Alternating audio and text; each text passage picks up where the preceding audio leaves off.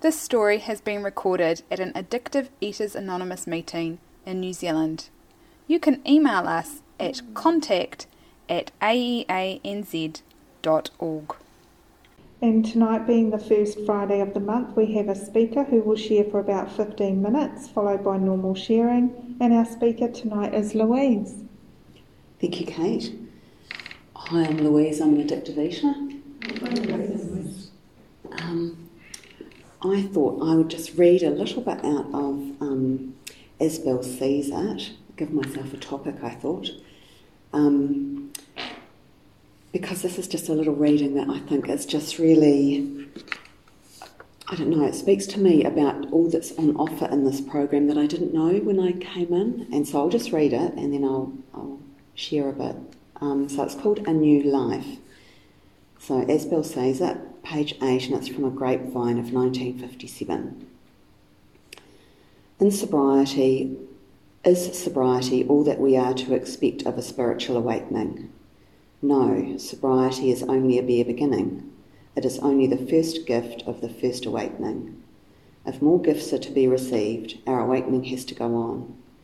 And it does go on. We find that bit by bit we can discard the old life, the one that did not work, for a new life that can and does work under any conditions whatever.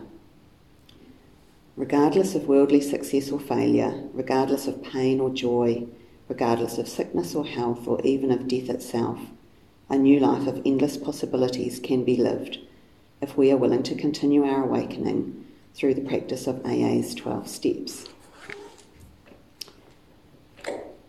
And I just think about when I came in here, all I knew was that I was really, really tired of eating the way I was eating, tired of the misery in my head, tired of not being the person I thought I was going to be.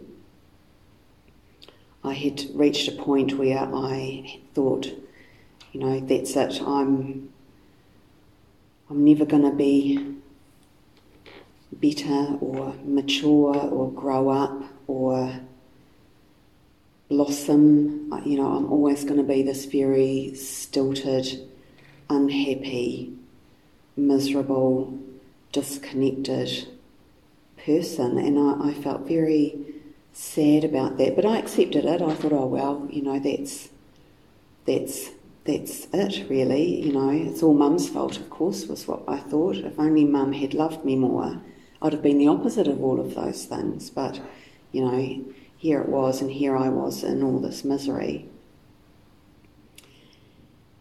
And I was kind of thinking that I wouldn't look for any solutions to all of this. I had never specifically looked for solutions to my eating problem because I thought the bigger problems were my living problems, and so I was looking, I looked at counselling and all sorts of therapies and ways I could sort of fix that unhappiness in myself. And I just thought that the way I ate, which, there was the obvious eating, which was the binging and the vomiting, which really kind of came into itself in my teenage years and onwards. But around that was just the eating. I was just doing the everyday eating. It may have looked like normal eating to somebody else, but inside I just knew I had all this thinking around my eating. And, going to a cafe for a coffee and a slice was just, couldn't take anyone with me, had to do it alone. I was all lit up with excitement. Oh my God, what was I going to have? Going along, choosing, it was so painful. Oh my God, there was so much, sitting at the table, eating, drinking with my book or my magazine. And then at the end of that, the feeling of incredible shame and hoping no one was looking at me, and oh my God, just so embarrassed and sort of slinking out, and that didn't look like somebody having a huge, issue with food, but on the inside, I just was not normal. I just was not normal around my eating.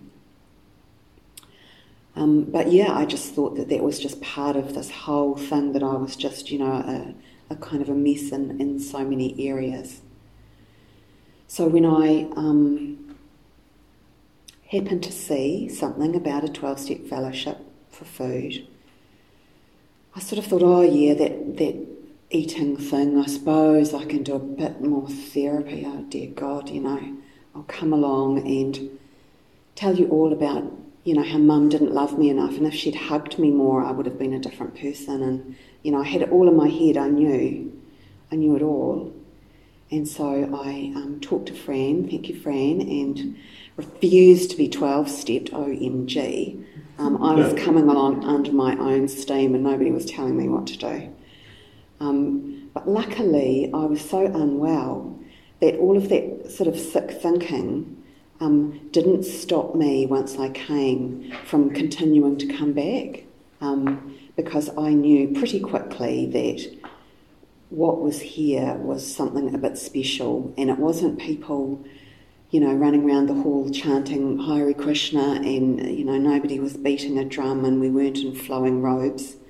But there was something here that was very special and silent, and I don't know, it was recovery. I know that now. I could very clearly see it in the older members, because I seemed to be able to physically see in their faces this kind of light, and gosh, that was just amazing. So despite all my kind of madness and my ideas about the world, and not really being sure about the whole addiction as a disease, and I didn't know about any of that, but I did know that there was something amazing here. So luckily, I kept on coming back. And pretty quickly, I wanted to find myself a sponsor, and because I just knew I didn't want to carry on with the eating. I'd got to that point where I no longer was eating because I thought it was fun. The food had me. I was eating because I was powerless and I couldn't stop getting the food, buying the food, eating the food. And so, I was very, very keen for that to sort of no longer be. And so I really was open to somebody helping me, and somebody kind of, please God, take this from me, I can't do it anymore. And I just think, thank you God that I was in that place when I arrived, because I was willing to take the direction, to do what was suggested, and to, I suppose it was a surrender. I didn't think, here I am surrendering, or even feel like here I am surrendering, but looking back, there must have been a surrender, because I was reasonably quickly not eating, and it took me a while to even understand what a miracle that was. I just thought, I'm just eating differently now. But eventually I saw, this isn't me. I can't do this. I can't stop myself eating. I can't stop my hand going out to the fruit bowl when I walk past it. I can't stop going in the bakeries. I just can't stop. And yet I wasn't doing it. And when I sort of realised that, I became quite fearful, because I thought, oh my God, this could go at any second, and how do I ensure this keeps going? And oh my God, what to do. But of course all I needed to do was just keep coming, and I was talking to my sponsor and following direction, and she was really helping me understand all about the disease of addiction.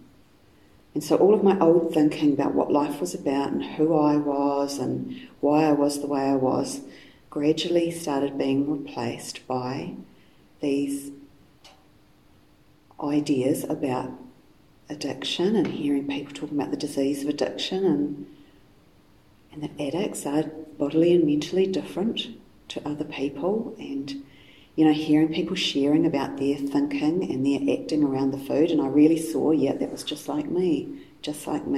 Not always exactly like me, but, I could see that, yes, there's something in this, us all being addicts.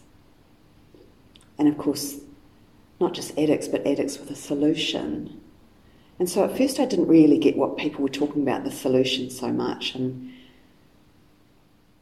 it took me a while. It took me a while to really grasp what the solution was. It maybe took me months, I don't know, maybe even years, but in the meantime I was coming and I wasn't eating, and so my life was getting better. My life was also getting harder because my child was diagnosed with autism, and so I had quite a lot of challenges on that parenting front, but all throughout all of that, I was being helped, by my sponsor, and I was coming to meetings and I was hearing people talking about their lives and their recovery and their wellness, and I knew I was in the right place. I knew it was right, and I knew that although my life wasn't at times easy, and it didn't sometimes seem like it was getting better, I kind of trusted that I wasn't eating, and so that was always something. I wasn't eating, and so that was enough. And so gradually, over time, I've been able to develop this, inner sense of all is well. And I never had that in the food. I always had the sense of nothing is okay and nothing is well. And so this all is well has come from this fact that I am now, the channel between me and my higher power is now no longer blocked with the substance, and I get to have this relationship with my higher power, this conscious contact with my higher power. And, that is something that has been able to just gradually unfold as I have taken all the right actions that are in those 12 steps that reading talked about. And all of those things that I had to do, all of the, looking at my responsibility in my life, my step 4 and 5, and then, looking at those people that I'd harmed and amends and, all of that right action slowly settled down that madness, and God was able to start, coming up through the ear holes and being part of who I am, and that desire to live as God would have me live and be as God would have me be. I find that very strong in me, and I very strongly now see others and feel a real desire to help others and to take actions that I can take to make life better for someone else, to not always be thinking about myself, not always. So things have just gotten so much better, and I'm still a long way from perfect, and I've seen myself this week with fear and anxiety and cowardliness and all sorts of things. I've still got all of that, but it just feels like there's a huge and beautiful connection to this power greater than myself and to this amazing fellowship.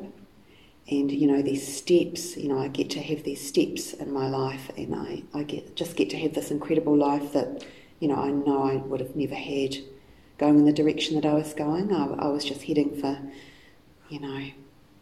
insanity or death. So, yeah, so very grateful. I'm sure I've missed out huge amounts and not said everything I wanted to say, but it's just lovely to be here. Thank you very much. Thanks.